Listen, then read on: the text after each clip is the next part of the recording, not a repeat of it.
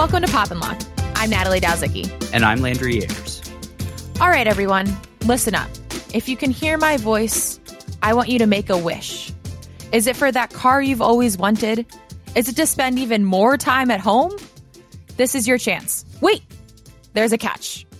We are traveling back in time to the year 1984. And no, I don't mean the George Orwell book. Wonder Woman 1984, at best, has received mixed reviews. And today, to help us make sense of this empty spectacle, is Professor of English at the University of Redlands, Heather King. Hello. And returning guest, the critic at large at Vox, Emily VanDerWerff. Hi, it's good to be here. Just so everyone is aware, Natalie has had this movie on our to-do list, on our calendar for, I think, over a year since when this show began. She has been waiting eagerly with bated breath for this movie to come out through all of the delays and the pushbacks and everything, especially with the HBO Max distribution deal. But sadly, the movie seemed to just kind of end up messy, I found at least. Why do you and you think so many other people think the movie came out this way? So disappointing. Emily has written about this already, and so I definitely want to hear what she has to say about it more as well. But it occurred to me today as I was thinking about this, I think part of it is perhaps inevitable for the superhero films focused on the female characters because we've waited so long for them and there's such a backlog of stories to tell and fans to service in a way that they just haven't had as long to tell the stories and they're trying to catch up in a way. And I feel like the deck's kind of stacked against them to some extent. I think there is a real tendency within superhero cinema right now to try to cram as much into a single movie as possible. Honestly, the more I hear about Wonder Woman 1984 and the production process, it really does seem to me like Patty Jenkins sort of made the movie she wanted to make. So I don't want to be like, oh, the studio made her do this, the studio made her do that. But there certainly is an element of, a lot of stuff in this movie that ends up feeling like it doesn't belong there is stuff that, probably would have worked in a TV season version of this story and doesn't quite work in a film version of this story. In particular, I'm thinking of the Chris Pine narrative cul-de-sac. I get what it's doing there. I get why they included that element. I get what it's supposed to mean, but it does such a poor job of dealing with the metaphysics of it all that you get really thrown by the thought of like, oh, Chris Pine is back. Whereas I think if it had just been a more traditional, suddenly he's back from the dead and who knows how, like it might have worked better, but it detracts from the main storyline and sort of sidelines Diana Prince within her own movie in a way that ultimately doesn't help it. Yeah, my big beef with, I love Chris Pine, don't get me wrong, but my big beef with that was like, okay, so they brought him back, but they're going to bring him back in someone else's body and then never address that. And then like you said, this like cul-de-sac effect where you're like, wow, this kind of served no purpose. And I was even saying, like, I put this on Twitter earlier. I was like, honestly, like we could have gotten a little more creative if we were going to bring Chris Pine back. Why don't we bring him back as like something that's not human or just like an animal or a cat or like at least put in like comic relief at that point. To me, the Chris Pine storyline as much as I love the actor and think he's gorgeous, really serves no purpose. But I guess, like Emily said, there are quite a few scenes in this movie where after the fact, I was like, well, that didn't really tie into anything. And one of those parts was the flashback in the beginning. What were we supposed to get out of that flashback? I don't know. Like I think it's one of the better scenes in the movie. So I enjoyed seeing the world of Themyscira again. And one of my favorite podcasts is Blank Check with Griffin and David. It's a movie centric podcast. And on that podcast, Griffin says, this feels like a setup for they're going to do a thing about where Diana's wish ends up being able to go back to Themyscira, basically. Oh, I would be so like there that. For that movie. And that would have been better, but also, it would have sidelined her in a way where I think that they might have felt they needed more clear singular stakes, which is where the Chris Pine idea came from. That said, there's a long tradition of, in the second movie in a superhero series, the superhero loses their powers. And that's what they're doing here. But I think there is so much more power to, she goes back to Themyscira, this thing she's always wanted to do. But the only way to save this world she's come to care about is to leave, to renounce her wish, which will push her back into the real world. And just to get out ahead of a criticism a lot of people have about this movie that I don't share, I love that it's about a wishing stone. That's so appropriately silly for a movie like this. I just had a great time with that aspect. It's a very fun sort of MacGuffin that they use there that I think it seems lazy, but in a superhero movie, you need a certain layer of silliness. And they lean into the campiness at times, which I think makes it fun in a way that I think the Spider-Man movies was sort of fun in that way. Even in Spider-Man 3 with that horrible dance sequence that was camp pushed to the extreme there. It used the sort of genre to its advantage there, and I think it tries to do that.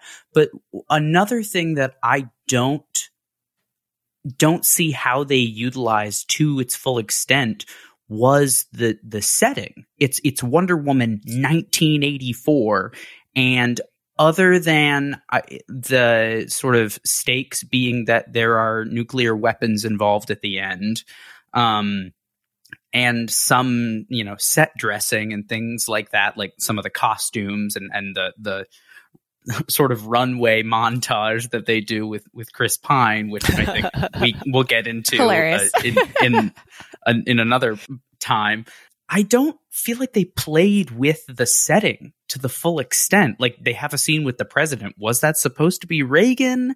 I'm not entirely sure. It could be, but if so, it was very sort of hands off. There wasn't that like really great 80s soundtrack as prominent in the movie. Mm-hmm. I felt like you can see them playing with some of the tropes, like the sort of like nerdy girl gets hot makeover, but it's not playing with it in a way that kind of subverts it. It's kind of just like, oh, this is a movie set in the 80s. We'll throw this in there. And it doesn't even seem like it's because it's in the 80s. It just seems like that's just the trope they used. So I was wondering, what did you think about the use or underuse of the setting and what it could have done with it? Well, and I wonder if part of the reason the president is such an almost Reagan, but not clearly, is also just because DC has always steered away from being in the real world. Like, if it was Marvel, that would have been Reagan and it would have looked more like Reagan. So I think that was just, even though they've admitted they're in DC, they're still trying to pretend it's Metropolis or something. Right. By not having the real president. But when you guys were talking about Chris Pine earlier and wishing he'd come back as something else, it struck me that could have been one way to really lean into the 1984 setting. And I don't know if you guys are old enough to remember this, but have him come back as Max Headroom or something.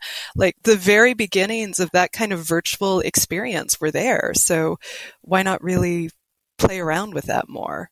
And that would also take it a little bit out of the boring love story sort of thing. I was much more interested in the love story between Cheetah and Diana than I was in Chris Pine to some extent.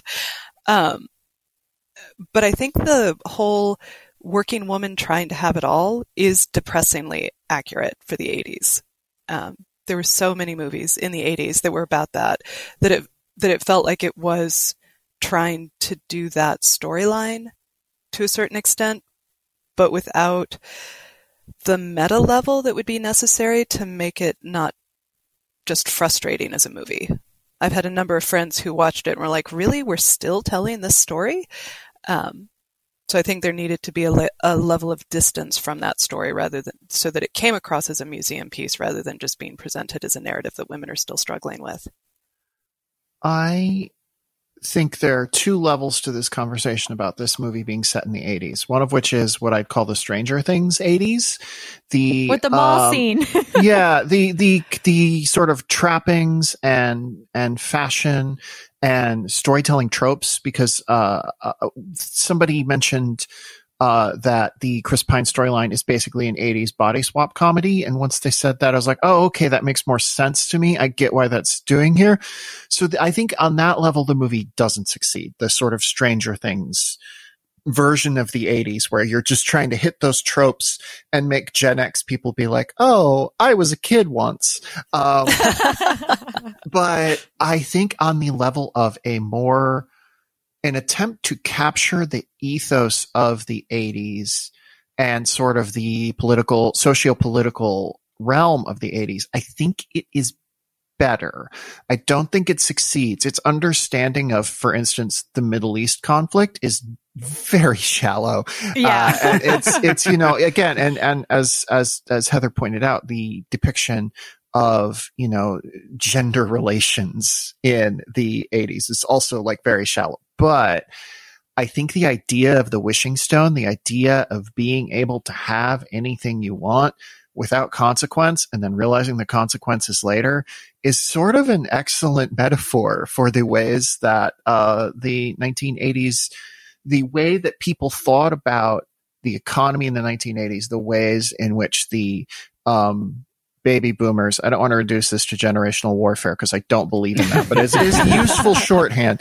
The ways in which baby boomers sort of were like, I'm going to have everything I want and not particularly worry about, what's to come next. Like, you could read the wishing stone as a metaphor for climate change if you really wanted to. I think this is almost a smart movie about that. It kind of blinks at the last second, but that scene where Max Lord, Pedro Pascal gives one of my favorite performances in the movie, that scene where he's like on TV being like, everybody just wish for whatever you want. There is a very interesting critique of 80s economic theory in that. That said, as a trans person, if I got my one wish, I would probably not renounce that wish. And that's a trickier thing to deal with, is that we only see people who make bad wishes. We only see people who are making wishes from a position of privilege. It is a lot different to think about what would a wish look like if it's from someone who is in a traditionally disadvantaged background or who has a thing that they very clearly could wish for that might genuinely make at least their world a better place. And I think that's a failing of the movie's imagination. I think this brings up something that Heather had mentioned to us before we started talking that I was sort of curious about, which is the idea and the depiction of cultures of wish fulfillment, which you were just sort of talking about, Emily. And it sort of plays on this idea and really builds up that specifically the United States, but really the whole world in the 1980s, because he's sort of broadcasting it all over the world at that point. Pedro Pascal's character is based on wish fulfillment. There's a bit of hubris involved and greed, but it very much with the sort of blanket sort of casting, you only get those selfish bad wishes. You don't get people wishing for generous or good things, which is I think really sad for the most part. And it chooses to portray, you have the US, like we said, but you also have Rome and Carthage as these civilizations based on wish fulfillment, and that it ultimately brought their downfall. But then you also have Kush and the Indus Valley and the Mayans, and basically it basically gets to the point where it sounds like they're saying innovation and building up civilization creates or is driven by I think tonally a selfish wish fulfillment, highly individualistic culture. Why do you think that it sort of gets painted this way, and why use those examples instead of just kind of sticking with, you could say, a classical example like Rome, Carthage, and the US? Emily's point about the representation of the economics in the movie, I think the way in which I can express my agreement most strongly is to say that when I finished watching Wonder Woman 1984, Pedro Pascal's monologues had made me want to rewatch Wall Street. Yes. The emblematic 80s movie. And I mean, thinking about having Locke in the name of your podcast, the fact that the wish fulfillment is flying in the face of the idea that labor is part of what gives you property in something. So it's that wishing for just having without doing the work. which is where I think the flashback at the beginning ties in a more meaningful way. I would absolutely show up for a movie that was nothing but the island. And I think a lot of people felt that way after the first movie too. So there's a bit of fan servicing going on with that long sequence at the beginning.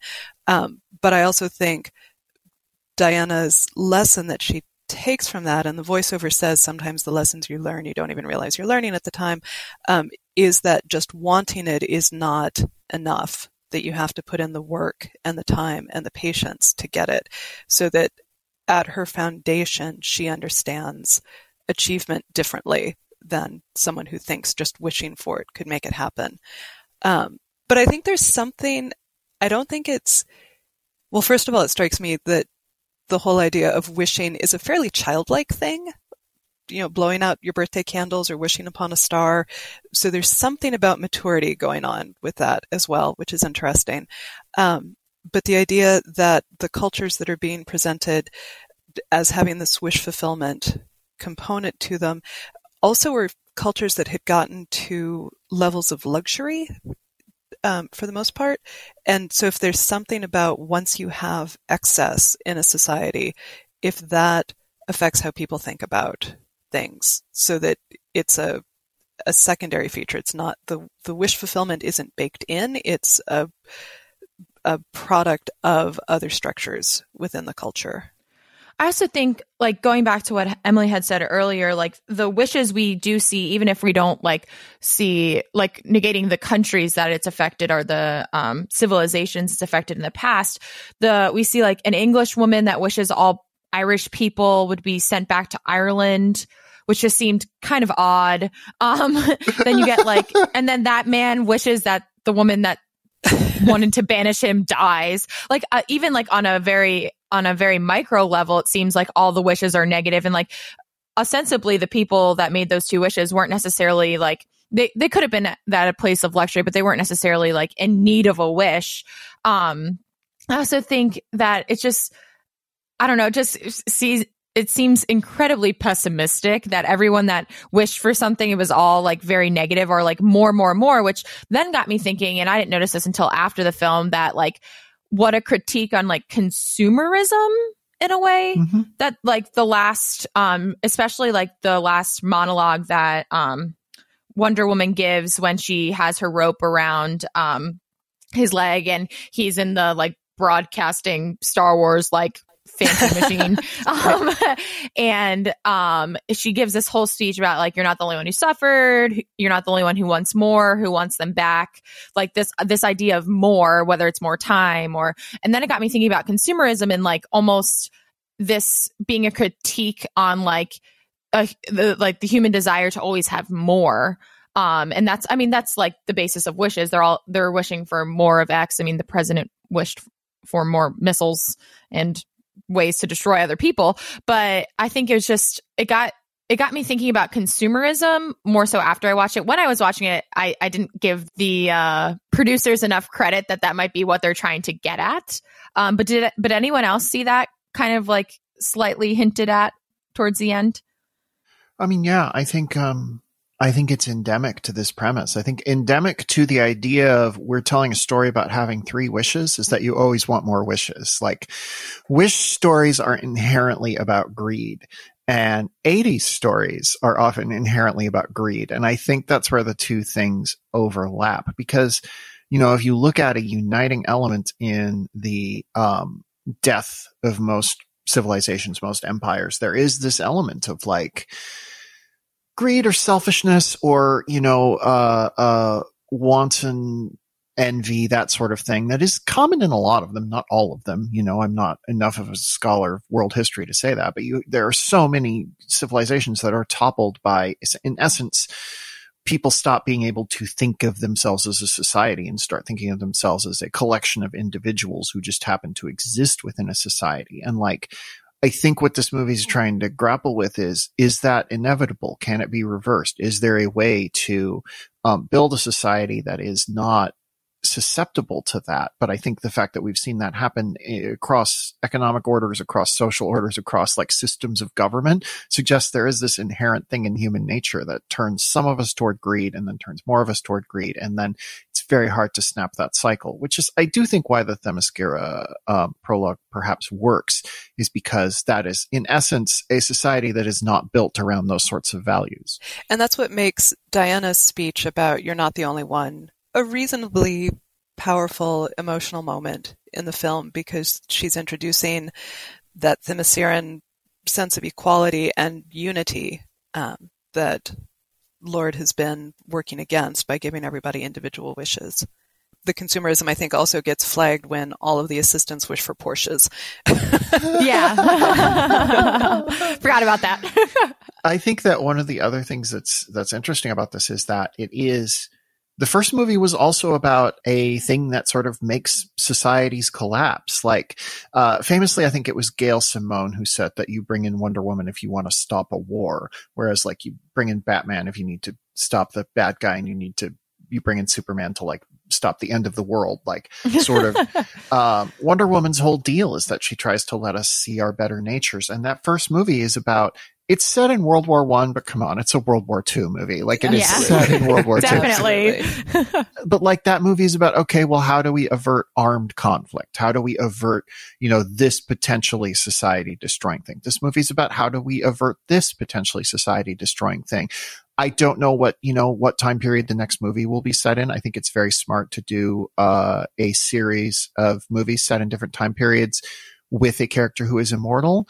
But I think that if they're going to close out this trilogy in a meaningful way, they need to find a different thing that tends to, cause civilizations to fall and like tackle that question. It's an interesting idea for a superhero trilogy, even if this second movie doesn't really work.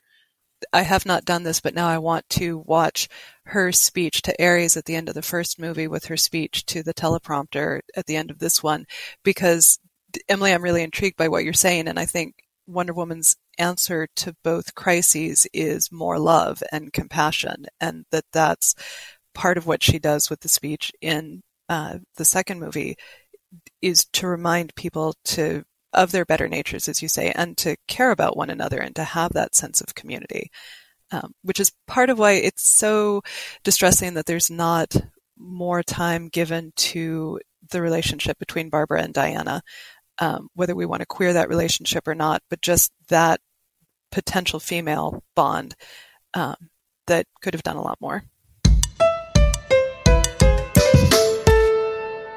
I mean, we'd be remiss not to talk about the villains in this film, since it is a superhero movie. And I mean, if you compare it to other superhero movies that have memorable villains and have villains that still stand out in people's minds. So like we have this ongoing discussion about Batman within our team, and we've covered it here on the show about who was the more memorable villain, the Joker, Bane. And to me, if you try to think of that question here, since it is really a dual villain story, I don't see either of these villains as all that memorable. I mean, I love Kristen Wiig, but I just don't think they did enough to develop her story other than it being like nerdy girl becomes hot and is now a supervillain. What did you guys think of the dual villain scenario here? And do you think it worked? I like both of these characters in isolation. I don't know that they work together. I don't think the special effects on Cheetah are very good. I like the idea of the Cheetah character, especially if you played it up a little bit more explicitly queer, sort of as Heather mentioned. They're already like 75% of the way there. I don't know why they didn't just go the rest of the way and be like, oh yeah, Barbara's into Diana and Diana's like oblivious, like have one of those sort of famous tropes, outside of the fact that like then you have a situation that plays into like horrible stereotypes of lesbians throughout fiction, throughout history. Right. That said, we're already almost all of the way there, so like you're not really getting anything from not making it explicit. That said, I think the Max Lord character is honestly maybe the best in the movie. Like, I think they handle a lot of his story with a lot of nuance and depth in a way I was not really expecting. So I think that these are both interesting characters. They both have interesting arcs. And Diana ends up sidelined, and that's not a huge problem in some of these movies. It's a similar thing happens in like Batman Returns, which is another first superhero sequel. But yeah, it's very difficult to get you reinvested in Diana's journey when she just sort of leaves the movie for a while. Emily, I agreed with your point in your piece in Vox about how much there was that needed more time. And I thought the Max Lord character was fascinating because he is caught in one version of sort of domestic versus public aspiration, and Diana is caught in another, and the resolutions that they come to reverse the normal gender resolution for that. And I thought that was kind of interesting, that Lord is rehabilitated and returned to the domestic role of father, whereas Diana has to give up the potentially domestic role of romantic partner and return to being the hero. So that was kind of fun. But I really felt like, again, it was just too crowded to have Lord and Cheetah there, and that Cheetah was the one that ended up really getting short shrift, because not only it's the tired nerdy girl gets hot story, she's all that, whatever, but it also, her final nastiness is not even her own doing, because I had missed this the first time through, but during the televangelist moment that Lord has at the end, he says, give her your rage, give her your prowess.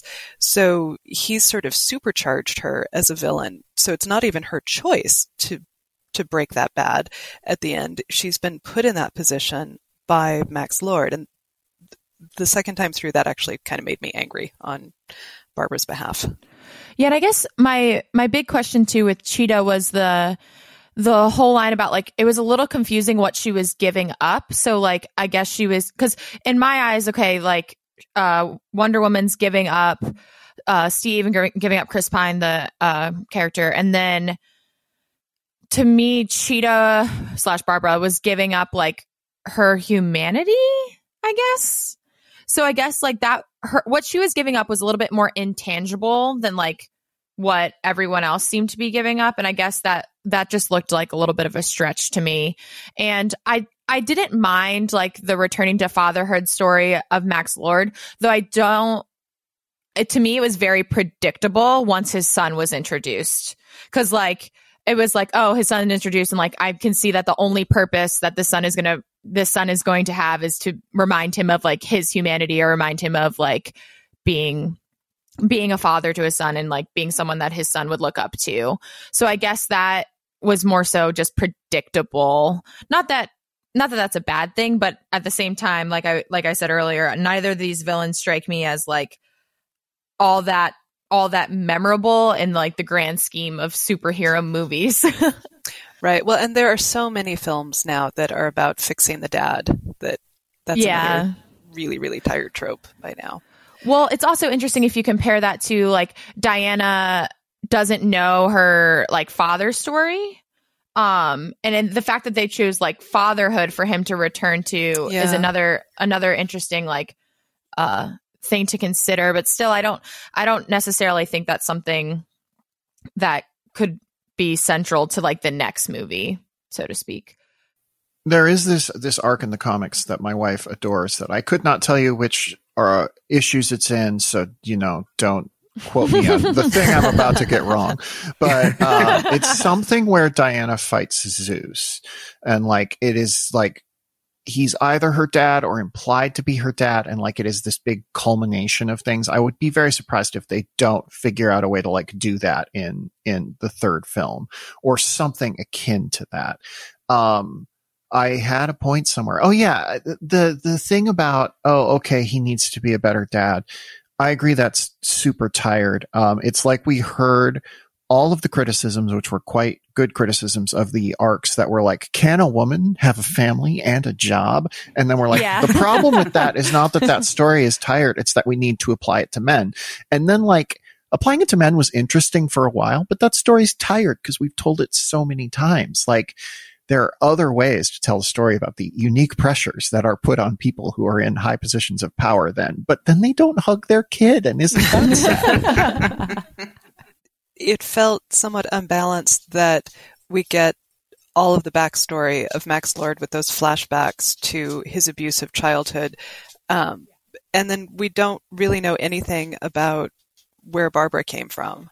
And I think because I know Max Lord was in the previews, but I had gotten so fixated on Cheetah being in it that I didn't fully realize before watching the movie that it was going to be a 2-villain affair. I thought it was just going to be Cheetah. So I was kind of curious. We've discussed that this movie was, pretty messy and had a lot of different plot lines that either went in circles or didn't really have a purpose. If you were to pick one of the plot lines in the movie and actually build it out more, which line would you choose? Oh gosh. I think that a movie that was just built around differing approaches to dealing with gender imbalances in terms of power, in terms of men taking on women, filtered through 80s movie tropes, it probably would have remained cheesy, but it would have not felt like it stranded both Diana and Barbara in kind of, different versions of a story that, could have had some real power to it. That's not really like a singular line or a singular moment, but I'm thinking a lot about that scene where Barbara attacks the man outside, and when she's starting to realize her power, and we're meant to read it as her final act of villainy. But within the context of the film, it doesn't seem that bad compared to a lot of the other stuff that's happening. She's just like beat up a person who's catcalling her. It is a pretty classic power reversal fantasy. Like, to actually dig into the implications of that, the movie needed more real estate, and that it doesn't, I think, kind of ends up hamstringing it. Absolutely. I feel like I've already tipped my hand that I would prioritize the Barbara and Diana story. Just find out more about Barbara's backstory than I was busy in college, which is the only line we really get explaining her past at all. This is a movie I would want to see. It is not a movie anyone would ever make. I think it would be interesting if this movie took place in like a vague version of the afterlife. And so like, it's just an hour of Chris Pine walking around having deep philosophical conversations with the great thinkers from history. And then he's suddenly like ripped into a Wonder Woman movie, and we see that part of the movie from his perspective. And then he goes back and like, we just have more philosophical conversations. Wouldn't that be a wonderful film? So it's like Soul, the Disney movie Soul meets Wonder Woman. Right. And Chris Pine comes back as a cat.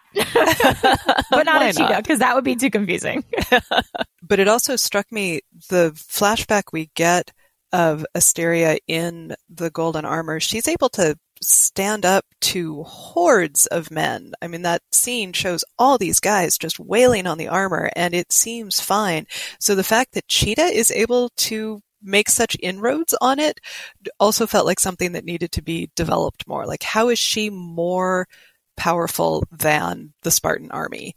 And what are the implications of that? Yeah. And I also, the interesting thing about her flying, like we were saying too, is that she flew right after Chris Pine was like, well, I've already been gone.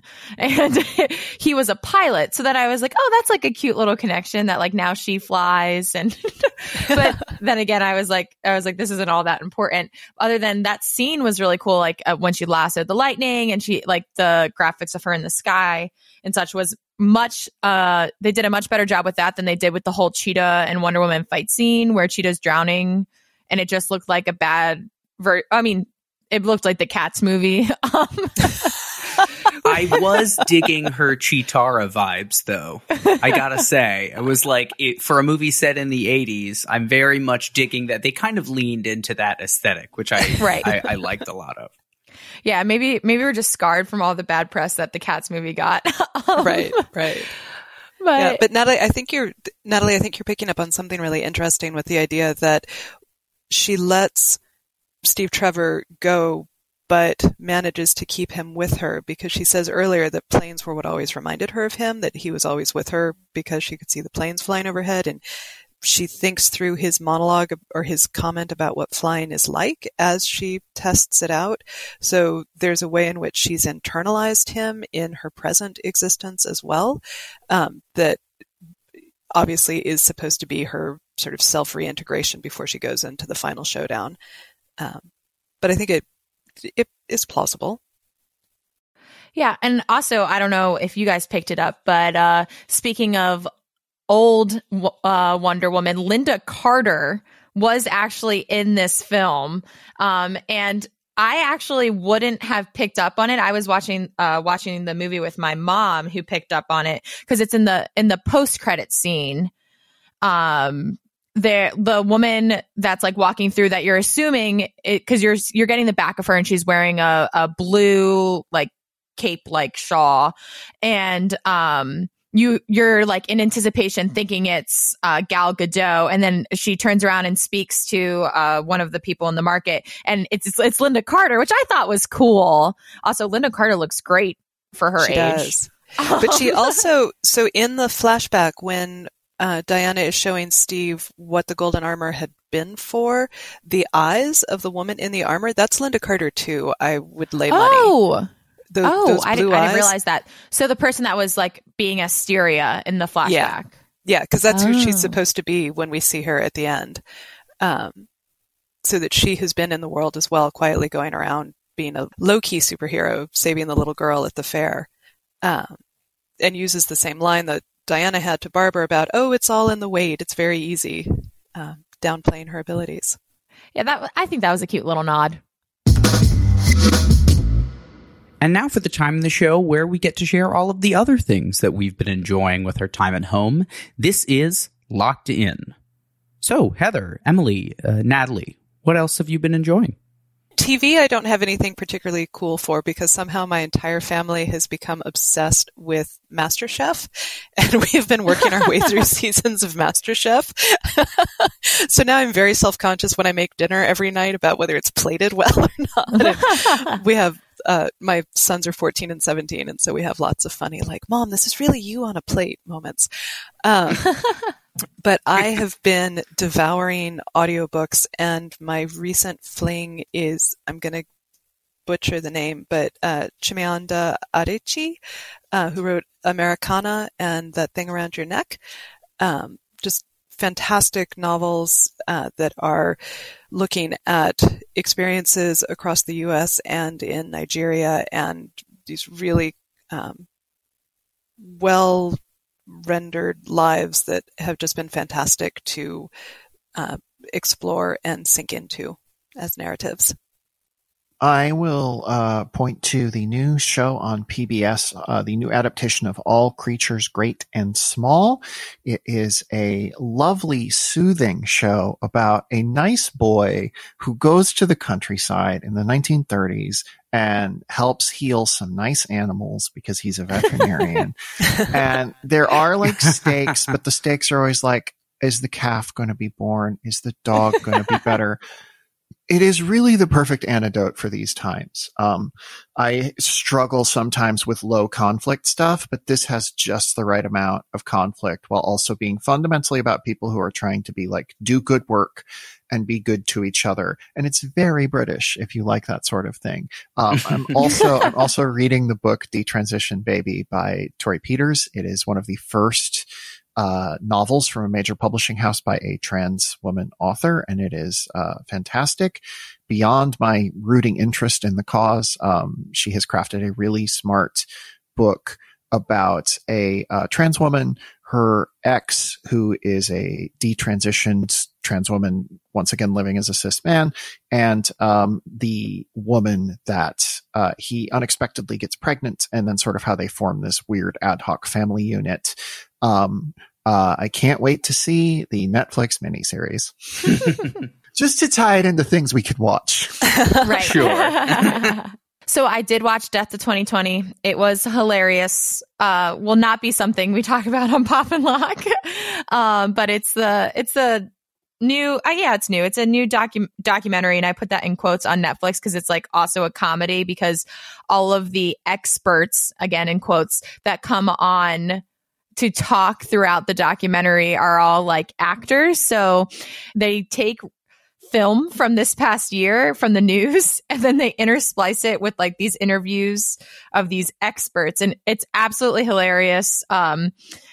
That I've watched multiple times now. And then the other thing, I reluctantly am rewatching The Lord of the Rings for the show. And I am now through the first one. I have 2 more to go. This is the first time I'm rewatching them. So I am just, reminded of how lengthy and just how much fun they are. And I mean that in complete sarcasm.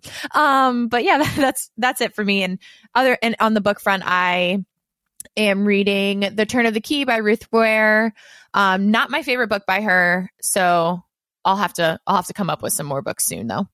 I am not ashamed to admit, though I probably should be ashamed to admit, that I have recently began devouring The Blacklist on Netflix. Oh my gosh.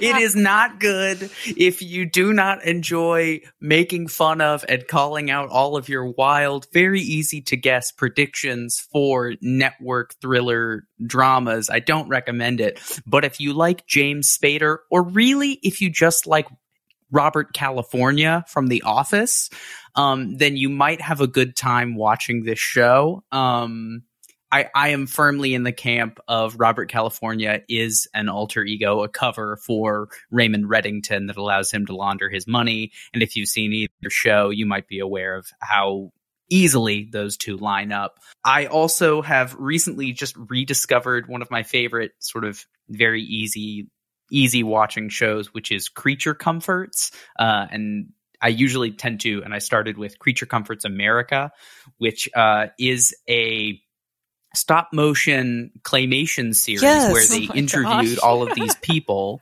about like normal everyday topics, and then they animate animals to match up with their voices, and sort of go with them, and they're so lifelike and expressive that it really is. It's great. If you like watching things like Christopher Guest movies, and that sort of dry vein of humor, I think it'll be something that you really enjoy. But the animation is sort of in that Wallace and Gromit style. So if you like that, you might enjoy it as well. And anytime it's animals talking, I'm firmly in support. I'm in the release the original Sonic cut camp as well. Just because those teeth are terrifying. I also have been watching a lot of Japanese vending machine videos on YouTube because it's fascinating.